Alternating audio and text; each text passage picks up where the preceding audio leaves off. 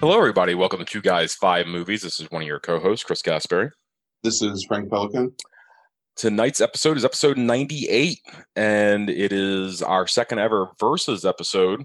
And during these episodes, what we do is we take two movies that we think are linked or have been linked in by others in terms of their production or thematic elements or such, and kind of do more of a deep dive as opposed to our traditional top five lists.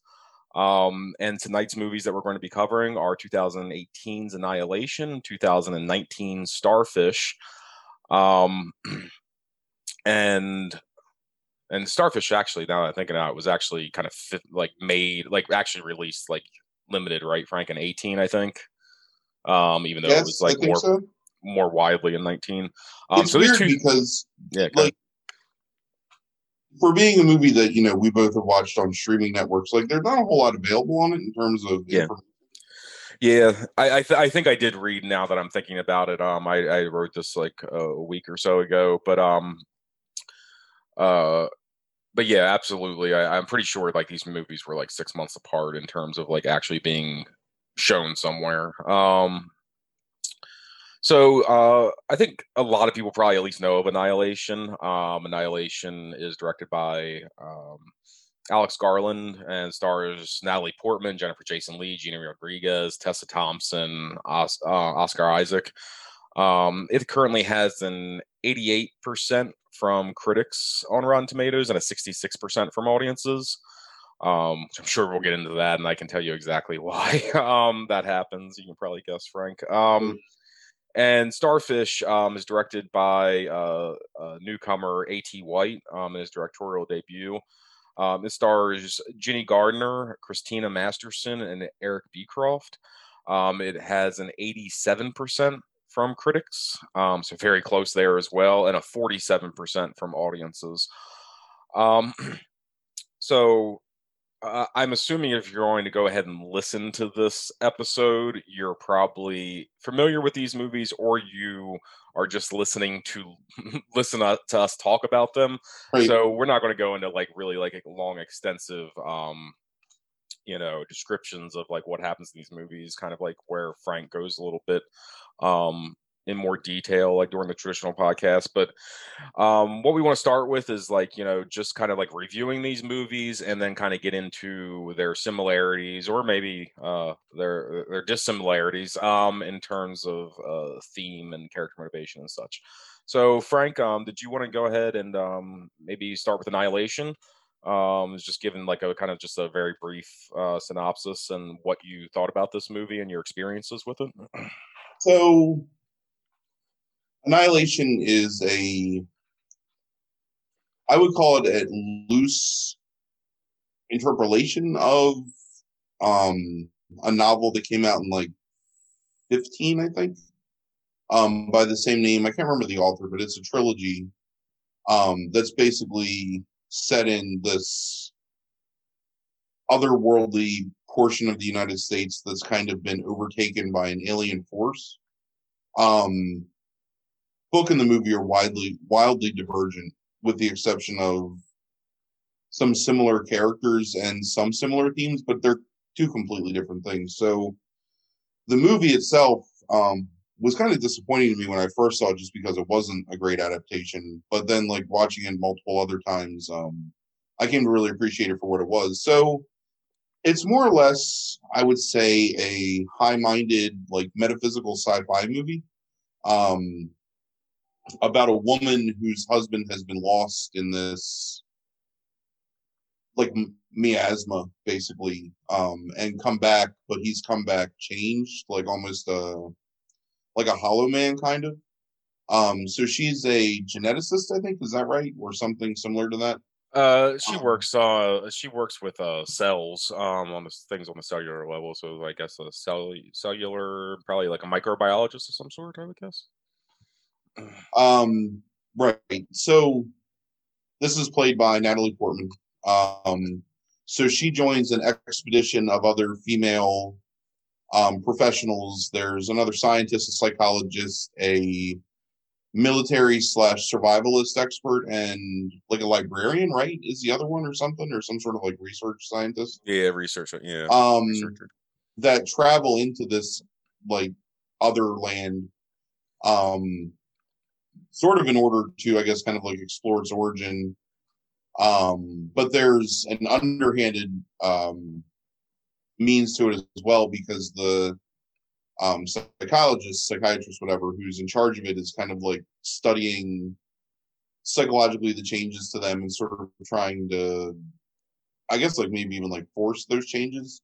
Whereas Natalie Portman's trying to find like basically like what's been missing from her husband, and they all have reasons, you know, like broken parts of their lives that they explore to some depth about why they're going into this place. So I would say the first 70% of this movie is, while abstract, like a pretty straightforward narrative of, you know, the kind of like Heart of Darkness, um, going into like the great unknown, like, you know, the whatever, like you know, almost like archetypical hero's journey of like, you know, these people who need some sort of change, like going into the, you know, the not the Netherlands, but like the nether region, like the world, and then like coming back like changed. Um, but then sort of changes towards the end of the movie to be really like much more of a metaphysical examination, I think, of self and um like one's spiritual connection of like maybe identity and soul, if that makes sense, or like also looking a little bit at um almost like the definition of life, or like the definition of existence, basically like what constitutes Agreed. something being living and what constitutes something having sentience, and at what point does mimicry evolve past mimicry into something else. um I don't know, I mean there's a lot of pretty weighty things that happen in a short period of time in this movie. Right. And the only downside to that is there's some kind of wonky special effects that go along with it that on my initial viewing like really pulled me out of my suspension of disbelief. But then on like subsequent viewings, you know, kind of like one of those things like where when you know it's coming, like you can kind of brace for it and sort of pay attention to other stuff. And that made it easier to watch. But pretty brilliant performances. For being as high-minded as it is, it also has a couple of like pretty incredible horror sequences to it. Whereas I would probably like, if you want to put like a pastiche of like genres together, this is probably like a psychological sci-fi horror pseudo romance tragedy. I don't know. There's a lot going on. And all this is undercut by the idea that she basically cheated on her husband and has all this internalized guilt over how she treated him and what she did and what he, like him coming back as like a shell. So in that sense, like if you want to go beyond just the narrative of the movie, like you can see a lot of like subtext and like layers to the complexity of it. And right, and I think, never mind. I just realized I was going to break the promise I made you right before we started this. Continue on. I'll write it down. Um so yeah, so there's like I said, there's a couple sequences that are really incredible horror. I think that the set design and just the world building of it is beautiful and alien and eerie, and it all has a really good sense of like unity is not the right word, but like you feel like the person that designed all of these things actually had some knowledge of biology and genetics and like understood the way that like the world works, so that it feels like a living breathing, even though it's alien, like it feels like it works, as opposed to like a lot of times you watch sci-fi movies where it's just, we're going to slap some gears over here and then put some weird Right. slime over here and have at it. No, I actually felt like I was looking at an alien essence taking over a world in it, which is, I'm not a huge fan of sci-fi in the first place, but if I watch sci-fi, I really like sci-fi when there's things that like make sense to me, like, or actually present me something different. And I think that's one of the things I was most impressed with, is it felt like an alien world to some degree inside of the Shimmer. Yeah, I really, and you watched this in the theater, correct? If I remember correctly, Yeah, you and Orion, right? Yeah, friend of the podcast, Orion Yes, Wilmington, yes. and I saw this opening weekend. Actually, this was and full disclosure, this may actually have something to do with my initial confusion, because I think I was kind of drunk when I first watched it. Right. Like, I'm pretty sure this was a weekend where we went to the bar and drank for like 2 hours, and we're like, oh, let's go watch a movie, and then like drunkenly went over to the theater and watched, and then came back and got drunk again. So. Right. So I do want to bring up, I agree with everything you said. I was really impressed with this movie up until, and this is like the common complaint, up until the third act. Kind of like when it's just Natalie Portman's character by herself going into the lighthouse, and even up until a point, like, I'm fine with it, and I don't hate it like a lot of people do. That's where like that like 66% comes from, mostly from the audiences. Right. Is the ending sequence, like in the lighthouse, kind of where it becomes this kind of weird doppelganger with the alien ballet like mimicry that goes on, like between the alien presence and her, and it loses people. I don't have a problem with a lot of aspects of it. Like, it's like, this is like an unknown or unknowable, I would say, like, alien threat. So like the fact that it gets weird like that doesn't bother me, because it's like, what the fuck do you expect, to some degree? Like, this is something that you can't understand. And I do think it makes sense. But I just thought it kind of really slowed the damn movie down, and ultimately slowed it down to like a snail's pace, and just kind of made it it just kind of like limped towards its ending because of it. Yeah, so let me talk about that for a second, because I think we're gonna have to come back to it anyway, because I think this is where like a lot of parallels happen in some ways. Sure.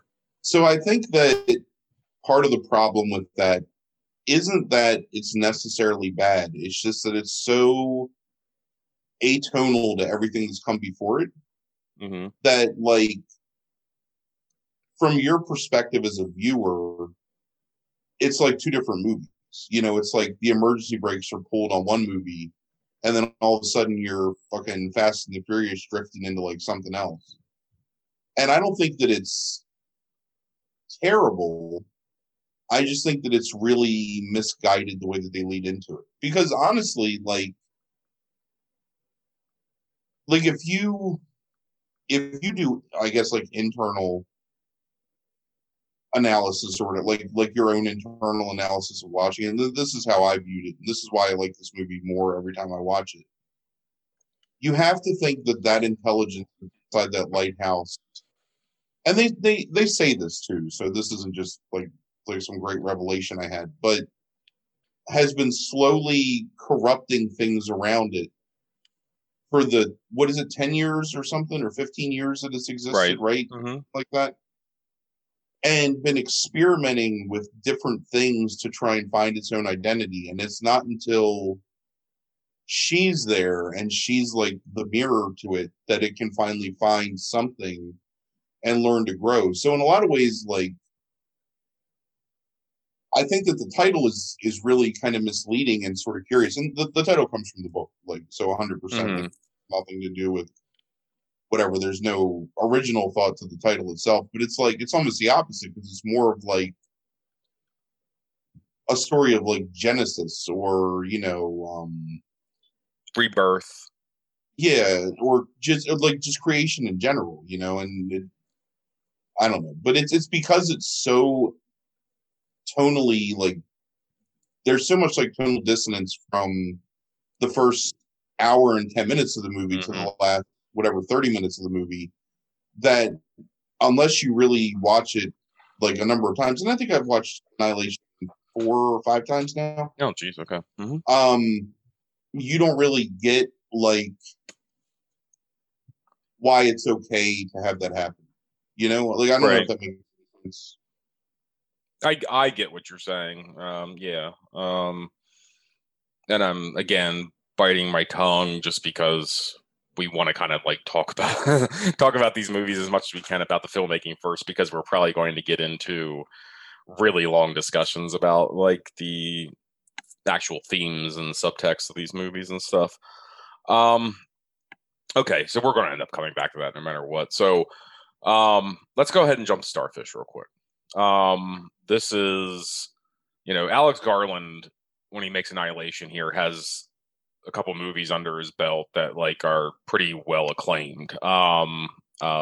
Specifically by this point, Ex Machina, right? Yeah, is which is an amazing movie in its own right. Like I'm sure, very big fan of that movie. Right. And honestly, you could probably throw, if you really wanted to, and you could probably throw Ex Machina in this discussion if you wanted to, with some of the weighty issues that are going on there that have a few parallels. But let's move on to Starfish. This is a directorial debut, A.T. White. Do you want to just tell us a little bit about this movie and what kind of like in terms of the filmmaking drew you to it so much?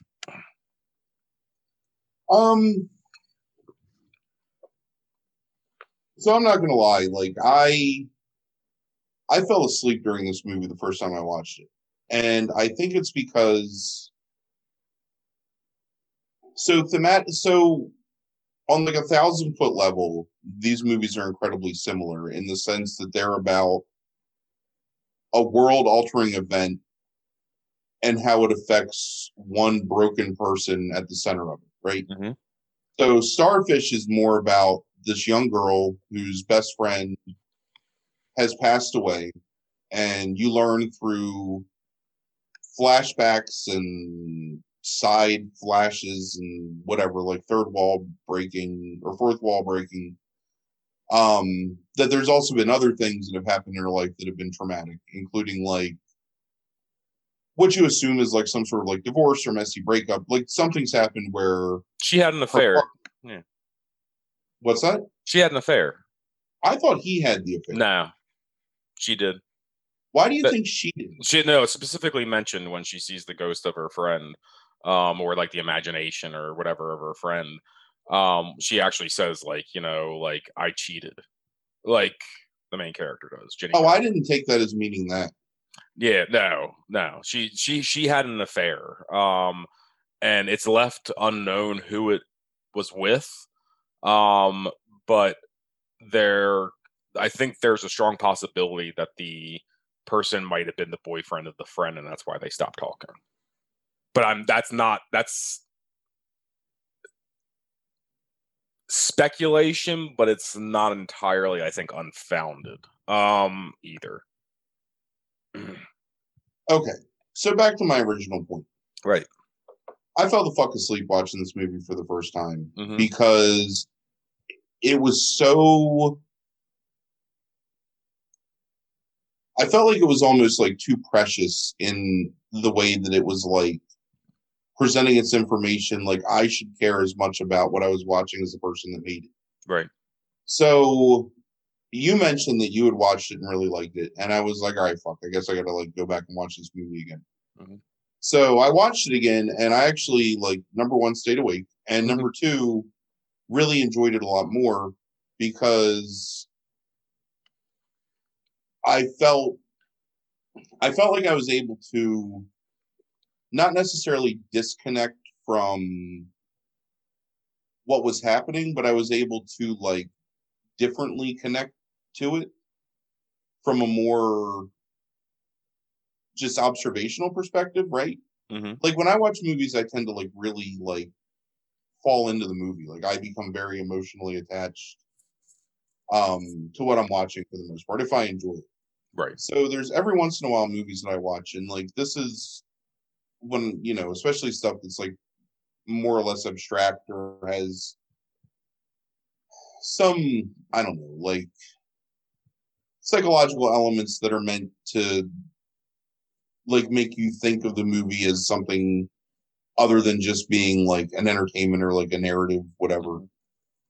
So I was more fascinated with number one, like a lot of the ways that things were filmed to make it feel isolated within like what's probably the greatest isolation you can have, which is the end of the world, right? Mm-hmm. So even though like that's already um like emotionally, like pure emotional intelligence, like that's then like an isolating thing, you then have this girl that's like almost like a vacuum inside of that unto herself because of like her basically like inability to move on past this tragic event, and the fact that she loves her friend and misses her friend, and the other stuff, which again, like I don't know, maybe I didn't watch it right, even though I watched it 2.5 times.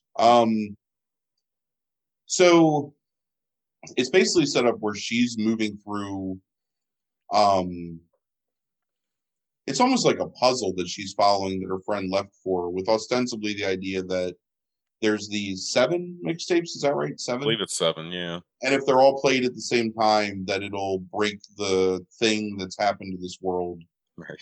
that's basically caused like this tragedy. Mm-hmm. So it's a really weird pastiche of like very, very well done, like narrative horror mixed with almost like a metaphysical, um, I don't know, like dream journey or like walkabout thing for her, where she's like basically moving almost ephemeral, like it's like an out of body experience on her part through like Mm-hmm. different phases of not only her life but like her friend's life and this broken relationship. Yeah. Let me ask you this question. So there's a part towards the end where they start to push together all of those scenes with her and the guy, right? You mean at the Talking beach, about, like in the ocean? well, it's not only that, but they show probably like a dozen different Oh, scenes, yes, like they do. Uh-huh. them Yeah. at the Uh-huh. airport, Right. them on like the boardwalk. And there's a scene where she's like crying her eyes out and walking away from him as he's kind of like doing this like mea culpa thing behind her. And that's why I thought that it was the other way around. No, I don't think that's a mea culpa. I think it's like what the hell kind of thing. Like, I think that because there's 2 different guys that show up in this movie, and one is like the faceless guy, um, that you see early on in the bedroom, and another one is the beach guy. And then the faceless guy, I think, is the guy with those scenes at the boardwalk and all that kind of stuff. I Well, the think, faceless guy shows up a number of times, but yeah, yeah, I don't yeah. know. It is slight conjecture, but it's like something led to a falling out between her and her friend. And then her friend got cancer and she wasn't there for her, and she admits that. And then during that same conversation about not being there for her, she talks about I cheated, and she's like, well, what are you going to do about that? Like, like how are you going to move on? And like I think that the faceless guy is probably the guy that she cheated with. And the like other guy that's on the boardwalk and stuff is the boyfriend that she cheated on. And and like I said, it's conjecture that it's the friend's like boyfriend or significant other at the time, but there's definitely an affair that happened. There is no single doubt in my mind whatsoever that that's happened. And I think the narrative comes out and expressly says that. Well, maybe I'm just really bad at watching movies. I don't know. Okay, so maybe this is my problem with the movie, right? Is Mm-hmm. that like, I don't know how to say this. I don't want to come off like I dislike Starfish, because I don't. Like, I think that it's pretty fascinating, and I think it's incredibly beautiful at times. I think it's very moving at times. It brings me at points of the movie to like the verge of tears, Mhm. because her performance, for Yes. someone like, I don't know this woman at all, Yeah. Right. her performance is like almost sublime in Yeah. the movie. Spot on. Like, legitimately, I don't even know how to say it. Like, she's a combination of like perfectly living, breathing, and believable, and also somehow like supernatural at the same time. Yeah. She's like Emily DeRaven like 4.0. Like has a certain look that I think that in the future will be able to get her cast in a lot of different types of roles. Um, but has a ability to express herself in silence through mannerism and facial expressions that is like shows that she's a fucking solid actress. That's given the right opportunities, like could Especially because really how many times is she basically acting against nothing in this movie? agreed. Like, Agreed. it's You like when know, you watch I think it's like one of the best depictions of depression and like kind of like I don't know what the noun version of that would be, like languishment or something, yeah, it's like it's a really overwhelming ennui or something. I don't know. yeah, it's a really impressive performance. So she basically is like following this trail, and the trail is leading her through elements and time periods and experiences in her life. And the purpose of the trail is basically to make her whole again, really. Hmm. Like, I think the metaphor of the movie is it's about learning to grieve and learning to accept and learning to move on, and like all the stages of whatever, like denial and anger and acceptance and all that shit. Like, she has to Right. go through all these things, and she basically is doing that journey alone through her own subconscious in a lot of ways. Right. So, I guess the first thing that I would say about this movie is, when I'm watching this movie, I don't believe that anything that I'm watching is actually happening. Hmm. And like, obviously, like, I'm not an idiot. Like, I know when I'm watching a movie that like nothing is actually happening. But like, I know the through line of Annihilation from start to finish and can watch it as a Right. movie. And we can sit here and talk about it for a long time about, the symbolic aspects and whatever, like, the metaphors that exist in it and the more psychological things. But ultimately, like, I think you can discuss Annihilation as a film. I don't know that you can discuss Starfish as a film. I think you can discuss it as an exercise in,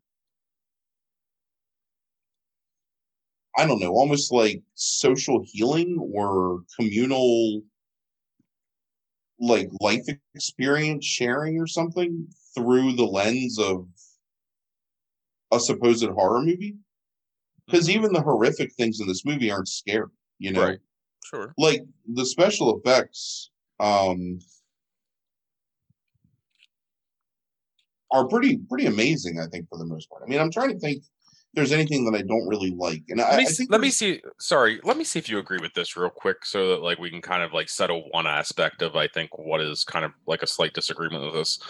Um, then so that I think the narrative, and I'm putting that in air quotes, of this film is fairly clear. Friend dies of cancer.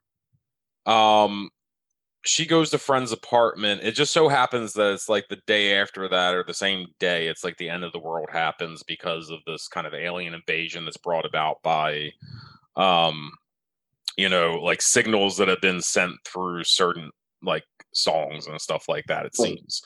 Um, Now it's the end of the world. There are some survivors. She's one of them, but she's so kind of like broken about like her friend's death and the mistakes she's made in the past that she's kind of passive about the entire thing. She slowly starts to follow the trail of these tapes. The tapes eventually like lead her gathering all of them, going to radio station playing them all at the same time. She thinks that she's doing the right thing. It seems that she's actually, by playing them all at once, opened the gateway even more for the aliens.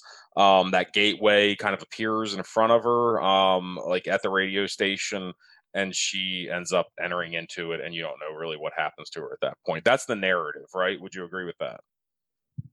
Roughly, like I don't of know. just Yeah. Okay. So right. Okay. So ostensibly, like that's okay. So here's my point though, is like, so, but the problem is that there's all this stuff of like the things that kind of make her depressed and passive, which I think includes the death of the friend, her past kind of haunting her, regret, guilt, which I'm pretty sure comes from an affair.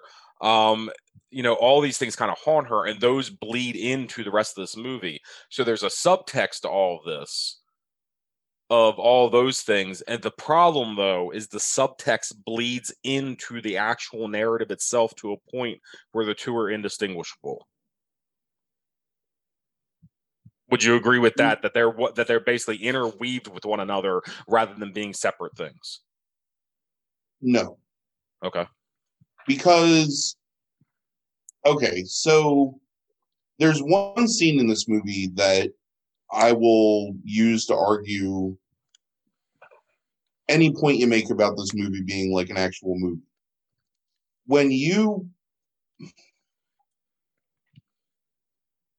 I'm going to talk out of both sides of my mouth for a minute, so forgive me. Okay.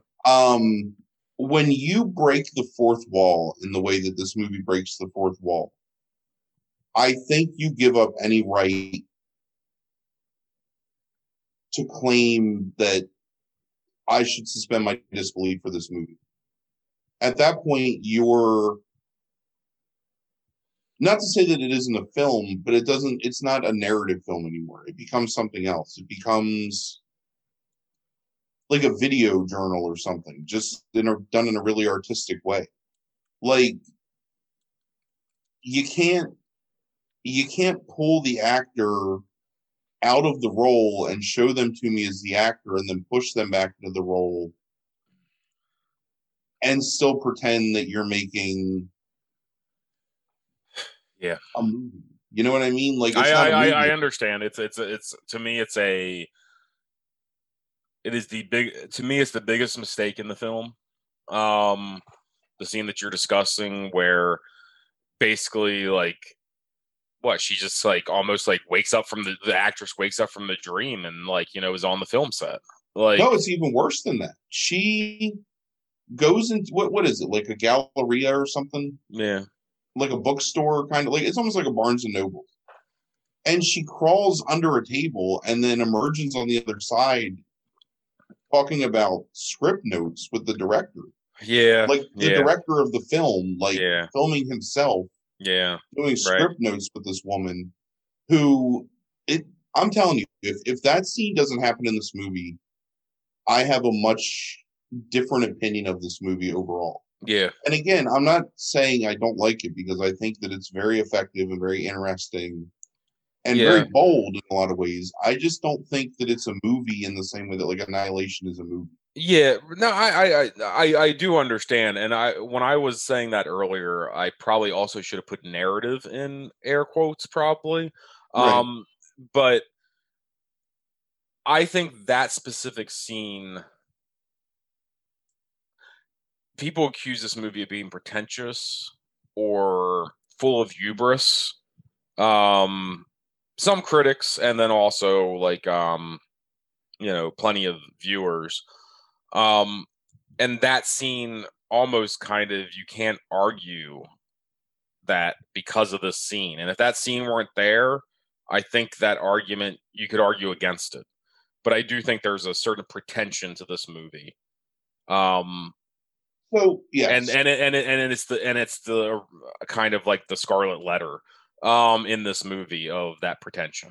But I will argue on the side of this movie and saying, this man was trying to heal from something himself, like he had this hole in his heart of this woman, Grace, that I guess is what the Dead Friend is basically based on. Mm-hmm. Um, so it's not my place. Again, this is both sides of my. I never even talked out of both sides of my mouth He because I didn't. lost my Right, thread. right. So it's not my place to judge how someone grieves, right? Right. But when you grieve publicly, I think you open yourself up to some level of scrutiny, and especially when you release that grief to the world as a filmed production. Um,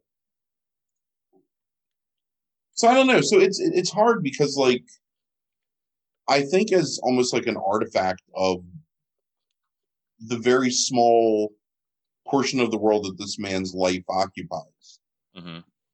I think it's incredibly interesting. I think it's almost intimate, like in the way if you like read someone's diary or something, because I think that a lot of these things you're seeing are direct pulls from his own life and experiences. Right. And I think that's fascinating. Like it's rare when you see someone that can be that laid bare. I mean, you watch something like a good example of this, and it's a movie that like is pretty like widely loved and not so much by me, but like 8.5 by Fellini, right? Mm-hmm. Like when you watch that movie, it's a very similar thing. Like, it's a very similar experience where there's Marcello Mastroianni is basically like the proxy for Fellini in certain ways, and there's a lot of very intimate life details there, and he sort of rolls that over into a Marquardt as well, because that's like what Fellini's about. Right. But those can still be viewed as like narrative films, right? So even though you're getting a lot of like personal things there, or Radio Days is another good example by Woody Allen. There's a lot of very personal, nostalgic childhood things that happen there. But this guy is like basically just like laying his heart bare. Right. I think in the way that he thinks is the best way to do it, and maybe the way that's the most therapeutic for him to do it. And I Right. think that you can discuss like what does it mean when she steps into the blood dome and is like trapped in like stasis almost as these like memories explode against her skin or whatever. Or, like I think you can talk like a long time about like what does this faceless guy mean and like what does that represent in the narrative? And Sure. is she haunted by an actual ghost or just like is it all just her trying to deal with like the complex web of her emotions? Mm-hmm. But I think that Annihilation does a good job asking a lot of those same questions while not ever removing you from the movie itself. Agreed. I don't disagree with any of that. I think I was trying to explain it to you the other night. Because we had this conversation just before this podcast, trying to recall. I was trying to recall the conversation that we had, whether it was on the podcast or not before, of like how we actually do this kind of stuff, like in terms of like talking about these things. Like, do we talk about it before we get on air? And we do, to one degree or another. And sometimes we talk about things kind of extensively, and sometimes we talk about things very little. And one of the reasons for that is because sometimes you and I have like severe disagreements, and sometimes that can be fun, but usually for just listening purposes, it's best to get some of that out so that there's an understanding of each other so that Right. we can disagree both respectfully and not bore people with our pedantic, like Right. discussions, or semantic discussions. So we did talk about this a little, and one of the things I was trying to say the other night, and I kind of started it just 5 or 10 minutes ago, is that to me, what it is that Annihilation. I've talked about this before in the podcast, and it's like it's terrible over audio because it's more of a visual thing. But like where it's like there's a narrative that runs in a parallel line, like say, so imagine a parallel line across the page, and then there's a subtext that runs underneath of it, across the same page, and like the subtext will occasionally kind of like move up and meet the narrative, or the narrative will kind of move down, and almost like they match up together. And to me, the most fantastic movies of all time is where the narrative and the subtext kind of meet each other at the necessary plot points and beats, and eventually leave you with a satisfying narrative, but also something that you can take away from the movie. What I tend to call, like, being an English major, something like universal truth. Sure. And I agree with everything you just said. right. So I think Annihilation, while not perfect, it is imperfect in doing that, does a fairly good job of that throughout. While Starfish is what I was trying to say, where it tangles itself, it almost ends up being like a spiral of both narrative and subtext throughout the entire damn movie. Where it's like the two are indistinguishable from one another. So I do think there is a narrative buried there, and yes, it breaks the fourth wall and all those kind of things. But it's like the movie itself and the narrative is nothing more than a representation of the subtext, and the subtext influences the narrative that is there, which is pretty loose narrative, but I mean there is a narrative. And it just kind of ends up being a spiral across the page of the two of them, Oh, where dude, it's a perpendicular line that turns into a motherfucking rhombus that becomes like super rhombus. an eggplant or something. I don't know. Yeah, no. So, and that's what I was trying to express to you the other night, is that like it is just all fucked up. Like where you were saying that like the movie is nothing but the subtext. It's like I do think there is a slight narrative there. It's pretty bare bones, but it's like to me the two are wrapped together, as opposed to Annihilation being a more traditional movie, I think, where there is a narrative, where there is subtext underlying all of it, and you can kind of like trying to find symbols or motivation and make determinations and analyze those determinations, like, and kind of come out with an interpretation of that movie, where Starfish did, it's almost all made for you. Like, I mean, it's like, because you said, and I'm not disrespecting it because of that, because I do still think it's a fascinating watch, and overall I really liked it. I mean, like I texted you this summer, it's like, yeah, I really like this, watching it. And but yeah, like you said, it's so personal, I guess. And I have read interviews since you told me the other day, like, with A.T. White, and realized just how deeply personal it is. So, yeah. Um, so here's my argument, and this is the other thing that we kind of like, like. So I'm assuming now with this idea that it's like she committed adultery. Do you see where I'm coming from now, from the conversation that we had the other Yeah, night yeah, yeah, about yeah, yeah. how these things are more parallel than um so here's my point of view of like these movies and why I'm putting them together in a large degree. Like, and I think it's different from you. So it's going to be interesting, but it's like the reason I put these movies together is not even on that narrative level per se, I guess. But is the idea that these are two female protagonists that have committed adultery and are feeling guilt over that adultery, and one kind of leads this active role in Annihilation, where she feels she owes him, um and that's, I noticed that very specifically the other night. She doesn't say that I like she loves him. She says I owe him. Like that's coming from a place of guilt more than anything else. And then you have the character in Starfish, which is much more passive, usually, like, until she starts the journey, but it's still not about necessarily like making amends. I don't To the friend it is, and that's the reason why I kind of like wonder if it's not the impetus for their like dissolution of their friendship comes from the fact that she might have cheated on the friend. It's like it could end up actually being the same thing with both characters, is that the thing that actually does propel them forward ultimately is the guilt. Um and so to me, both of these movies end up being meditations, almost, in very different ways, obviously, but meditations on self-destruction Right. Agreed.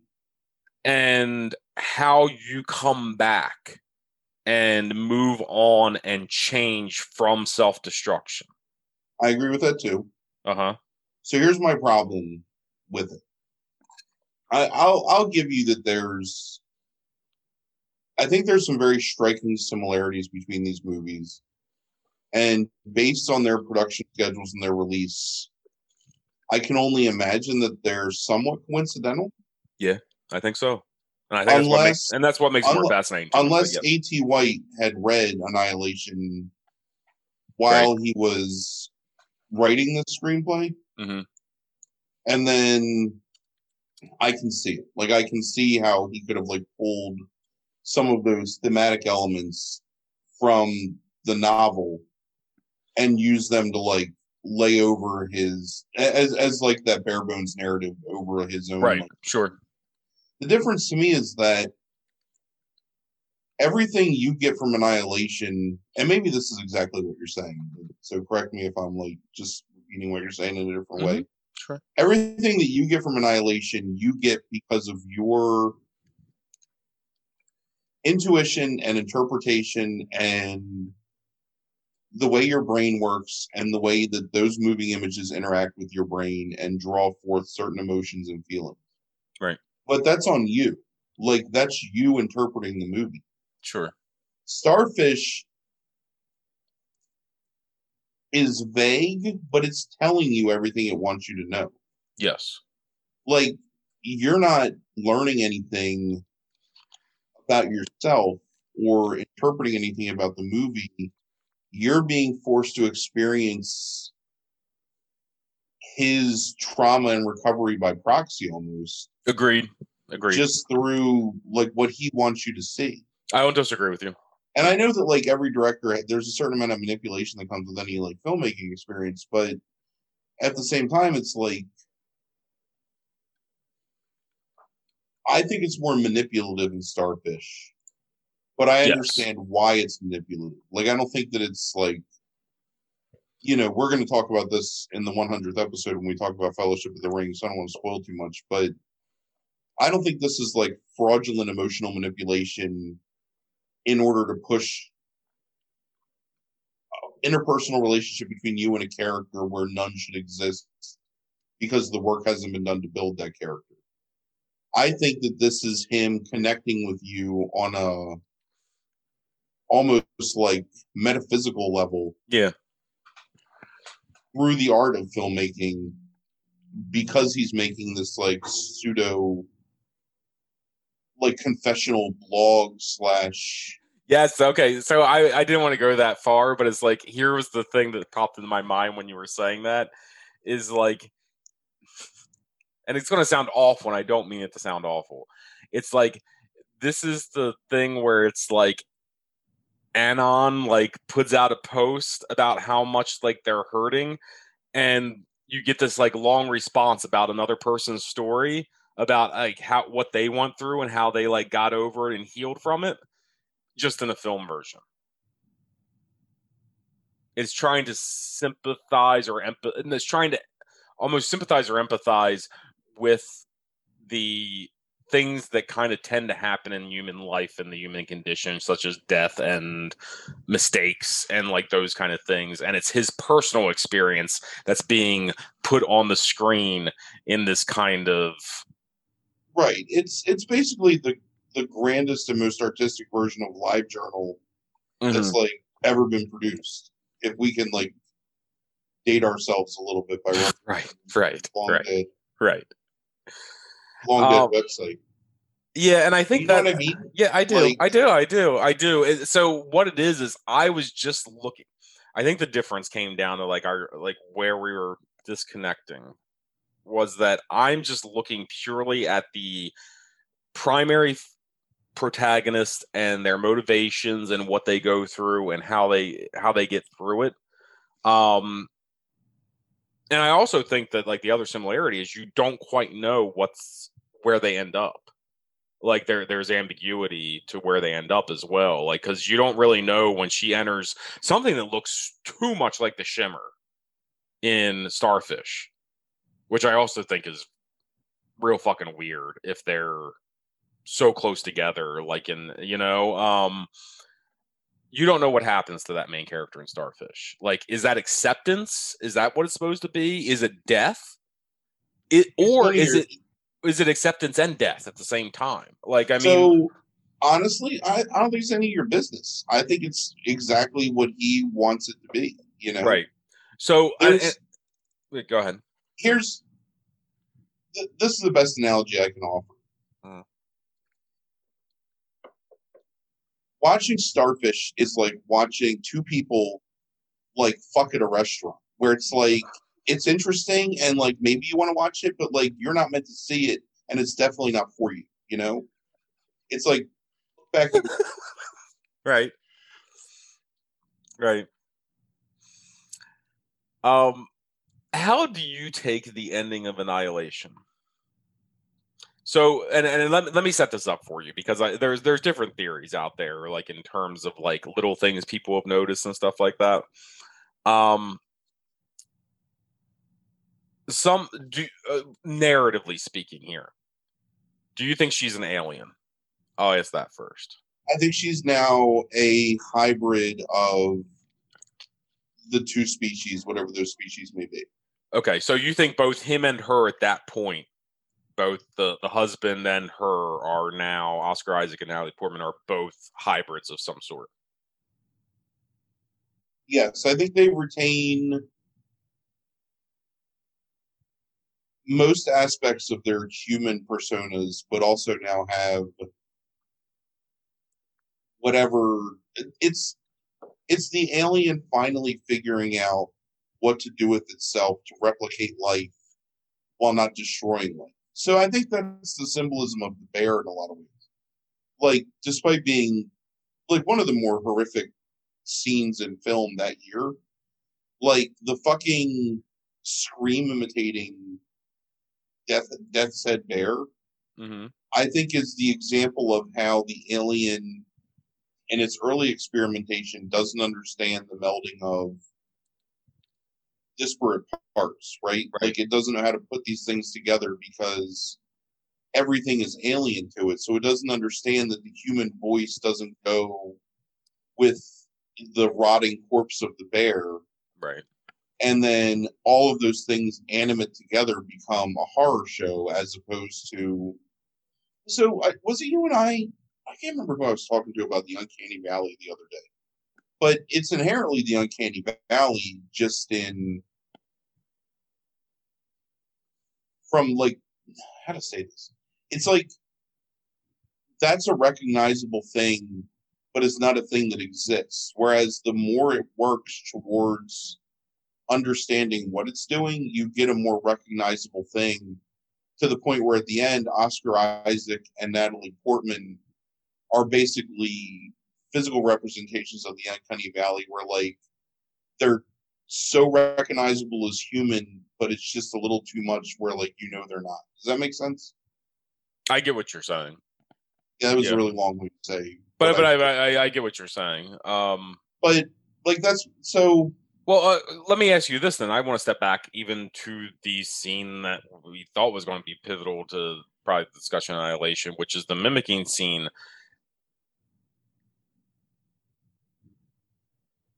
Do you take that whole sequence to some degree as the idea that as it mimics her, Natalie Portman, I'm talking about, as it mimics her, it eventually ends up kind of killing itself or annihilating itself, I suppose.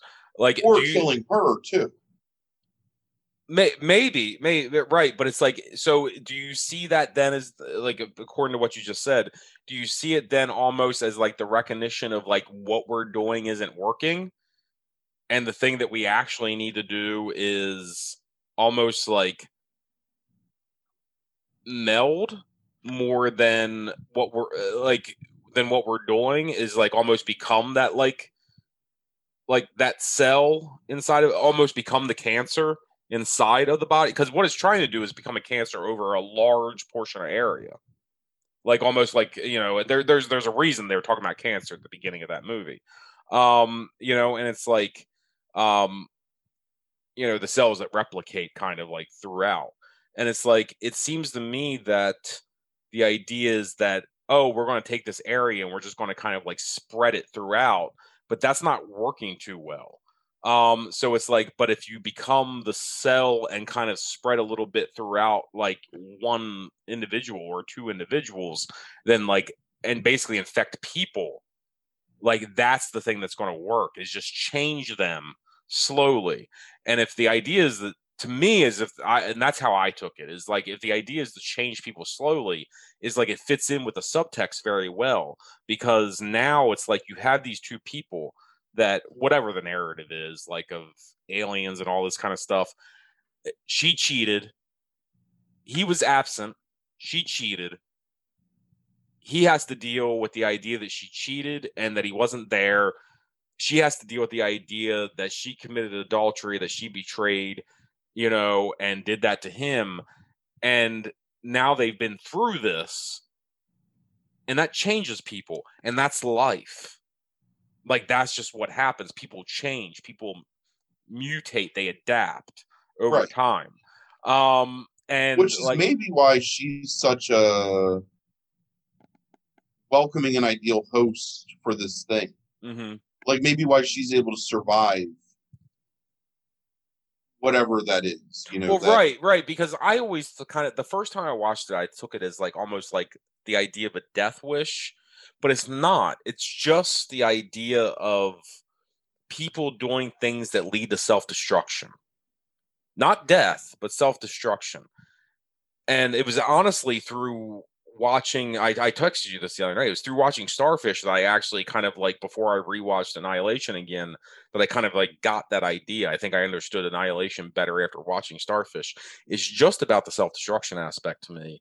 And that it teaches the alien self-destruction, but through teaching it that, it also teaches it how it can survive, because she can survive.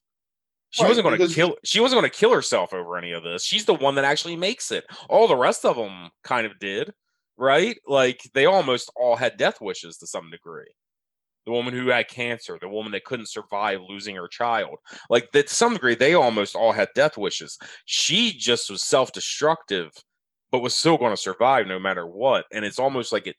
She taught the alien how to be self-destructive yet survive. Does that make sense? yeah, I sort of agree. I think there's a lot more going. So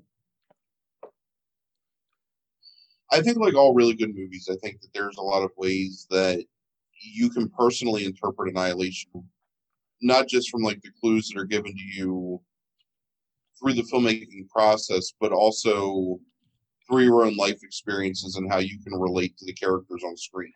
Mm-hmm. Because even though it's not like a huge amount, oh, sorry. Bless you. Yeah, thank you.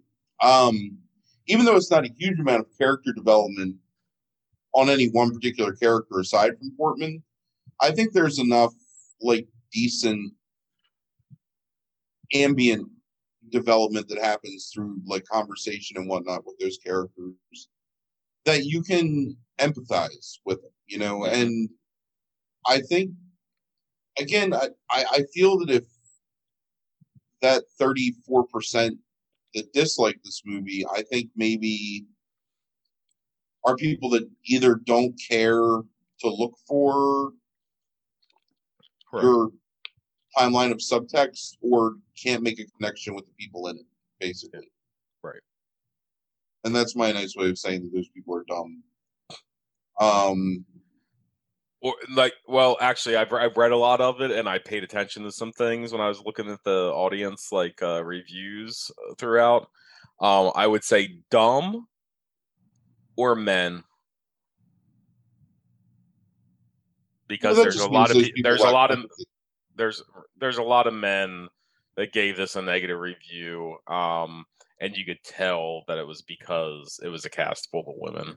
So if you were a man on the street reporter mm-hmm. and you caught Orion and I walking out of this theater in 2018, right, you would have gotten two pretty negative reviews, I think, about sure, it. yeah. Mine would have been, and Orion still dislikes it, right? Right. I think mine would have been slightly more positive, but I would have like shit all over this ending, and Right. Orion's would have been predominantly negative, I think. But Yeah. I don't know. I mean, was something about it that made me want to watch it again, Yeah. and then obviously something about it that said made me watch it 2 or 3 more times past that. Sure. Um,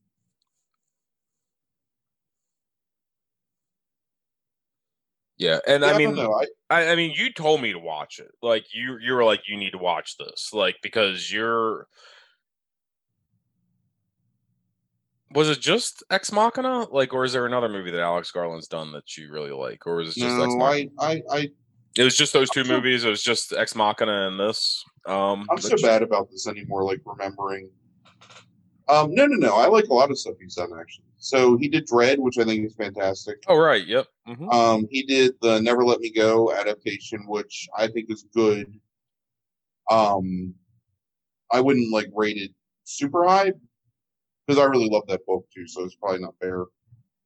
He just wrote that. So he wrote Never Let Me Go.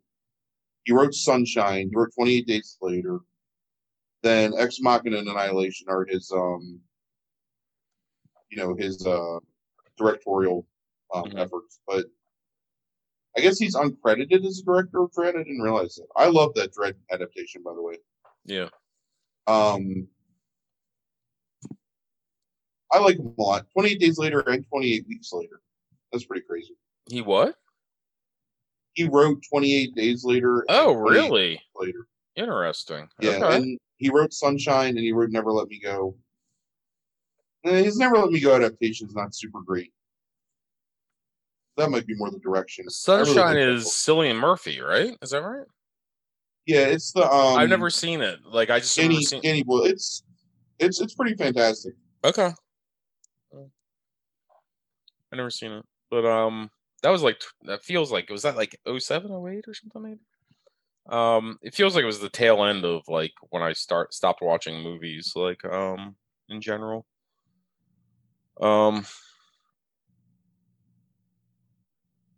But yeah. Okay, that's interesting. I didn't know that he wrote those. That's I should. I looked him up previous. Well, we've actually never done an Alex Garland movie. We've only done Netflix recommendations where you've talked about Ex Machina a little bit, and so I guess I've never really like done like intense research into him. But yeah, I mean, I recommend watching both of these movies. Like, I think if you're a sci-fi fan, if you haven't watched Annihilation yet, you absolutely probably need to watch this movie. Yeah, agreed.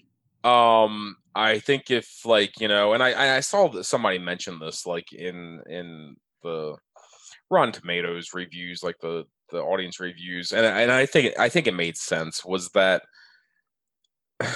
they were very negative on this movie, but like overall, but they had some things they liked about it, but they made the comment that it's like, you know, this isn't like, you know, because it's on Shudder, right? Like it's like this isn't a horror blockbuster, like at all. Like, you know, this is something that you would see in a film class. Like this isn't something you show a casual horror fan or you take a date to. And I agree with that generally. Like this isn't like necessarily like the, you know, the prototypical like sci-fi horror movie. This is more of an art house movie, Starfish. So but I think it's a really interesting movie to watch. I think it's engaging throughout. I think it's really well done for a directorial debut. I think it has a fantastic performance by the lead actress Jenny Gardner. And I do think there's something to take away from it. In the end, even if it is forced upon you. To your point. It's a movie about feeling, I guess, is what you're saying. Yeah, I mean, like, look, again, as opposed to thinking, which Annihilation, I think, is a little bit more about thinking. I can't preface enough that I'm not at all saying there's anything wrong with Starfish. Mm-hmm. I don't know, man. Whatever. Not 100% my bag, and it's weird because it is like 100% my bag, right? In most instances, but I don't know. Right. I feel like I want to watch it one more time before I just like move on with push your it out of life. my life. Right. Um, Right. just because like maybe I just want to see if I can connect with um his vision or his whatever. And part of that was it's the whole like the Sartre argument that we've always had, not argument but discussion, where like I just shouldn't read about shit, you know, like I should never have read any interviews. I know. Frank, I was shocked. Like when you're like, I think I just like know too much about like this, like about this movie or whatever. And I was like, what is? You're like, I read interviews with the director. I was like, Yeah. what? Like you're reading No, interviews I never do with it. the creator? Like, But it was so because I felt like it was so pointed. You know what I mean? Like yeah, I felt yeah, like there was yeah. so much purposeful message there that was more than just like your universal truths, Mm-hmm. you know, Mm-hmm. argument. I felt like it was more very specific anti-universal truths that were meant almost like very a code. personal, subjective truths. Yeah. Right. And I ended up reading a lot of interviews with A.T. White after you told me that, because there is so little information about this movie out there that I was like, oh yeah, that's actually like pretty smart. And like I went and read a bunch of interviews, and it's like, yeah, like he won't talk necessarily about. I don't know if you saw any, but he wouldn't talk about in a couple interviews like what the wolf head like stuff represented. Right. And it's like, so yeah, some of these things are very personal to this guy. I like that though, and I'm genuinely curious to watch more movies that this man does in the future. Like I I am too. will. Yeah, absolutely. I think he's a very talented director, considering this I is his debut. I feel the same way about him that I feel about like Astor and Eggers and you know some of those other guys. Or Garland that you mentioned in that same Garland episode. maybe. Yeah, right.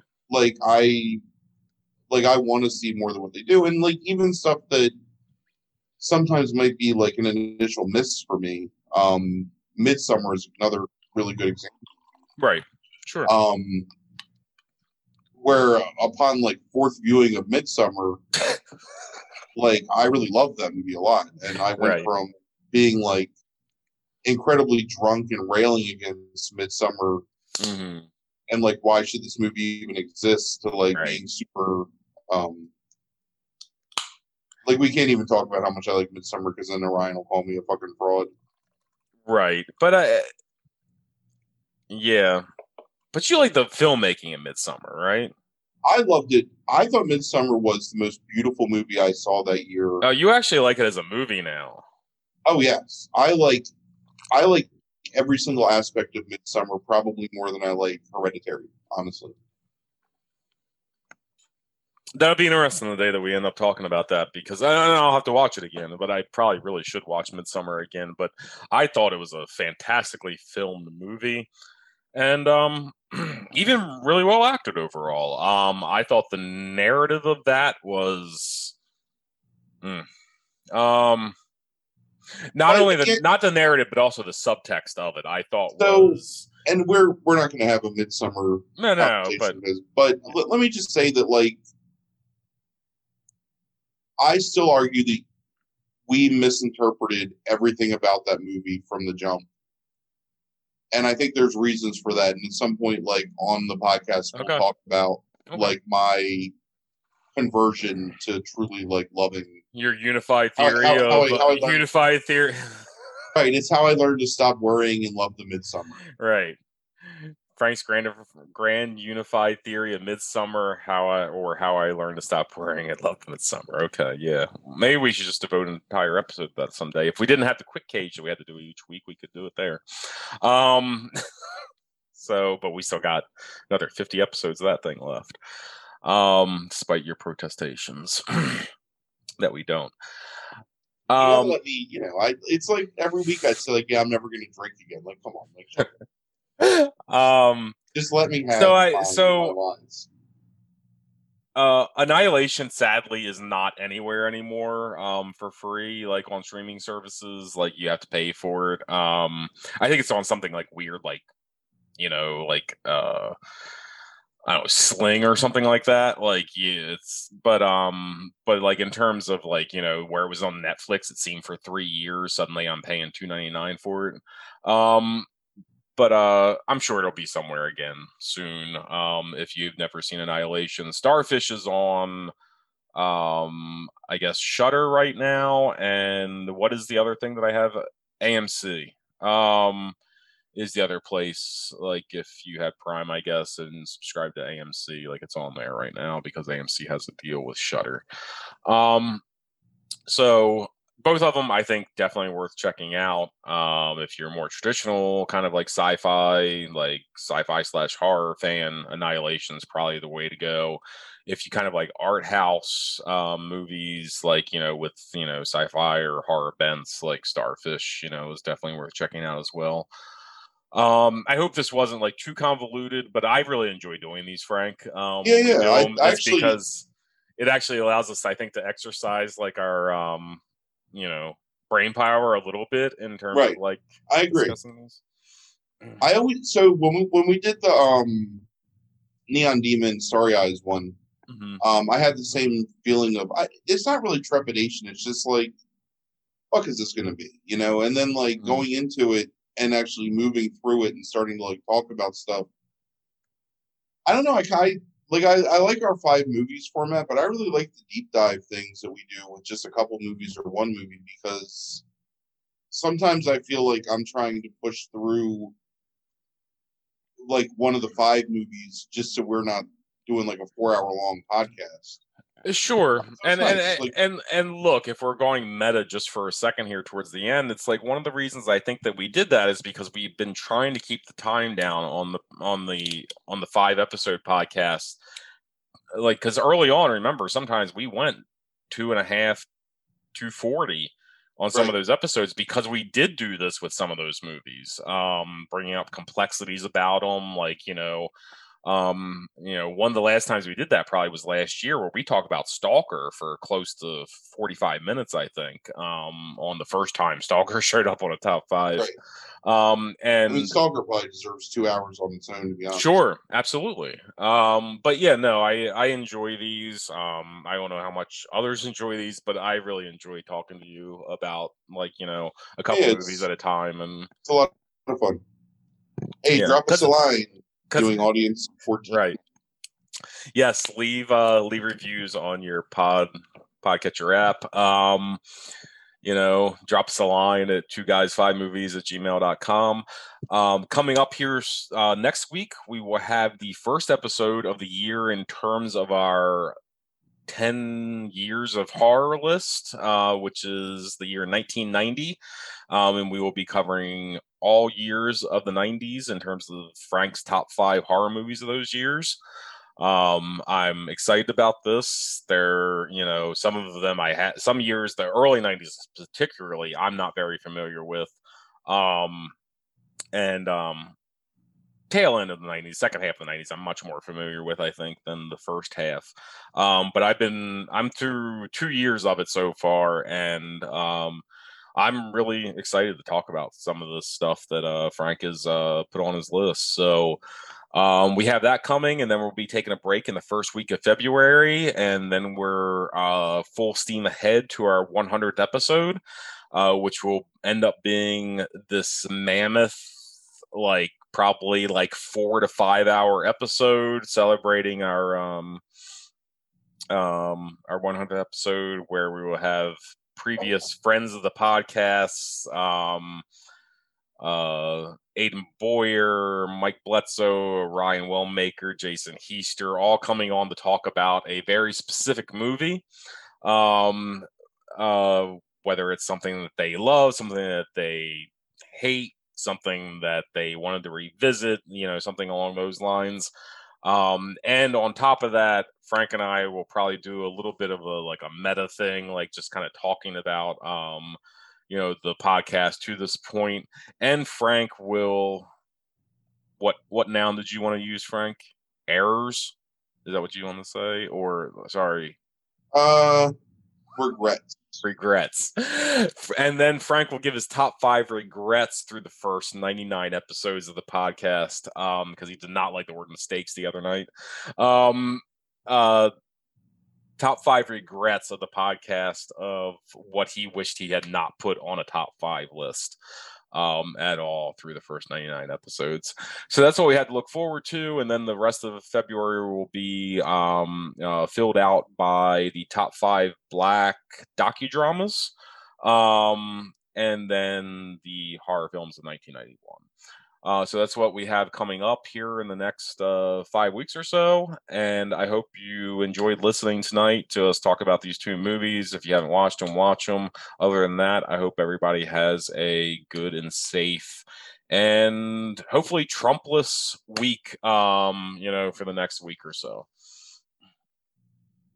Deuces. Getting my vaccine on Monday, bitches. So back into the world. Lucky you. They don't care. They don't care about people that teach college. They just care about K through 12. So I'm still out there in the ether, just waiting to hear some sort of word. But I'm glad you're getting it, Frank. And you should report on that next week. We'll do that towards the end of the episode. I want you to report on your vaccine experience. Fuck, I think the Quick Cage movie is not going to be anything interesting, so we'll just do it. We'll do it on the Quick Cage. Okay, so if you want to hear about Frank's vaccine experience, tune in to, if it's not going to be that interesting, so tune in starting at 10 minutes to the Quick Cage this week, and you'll hear about Frank's vaccine experience. Other than that, thanks, everybody. Have a good night. Have a good night.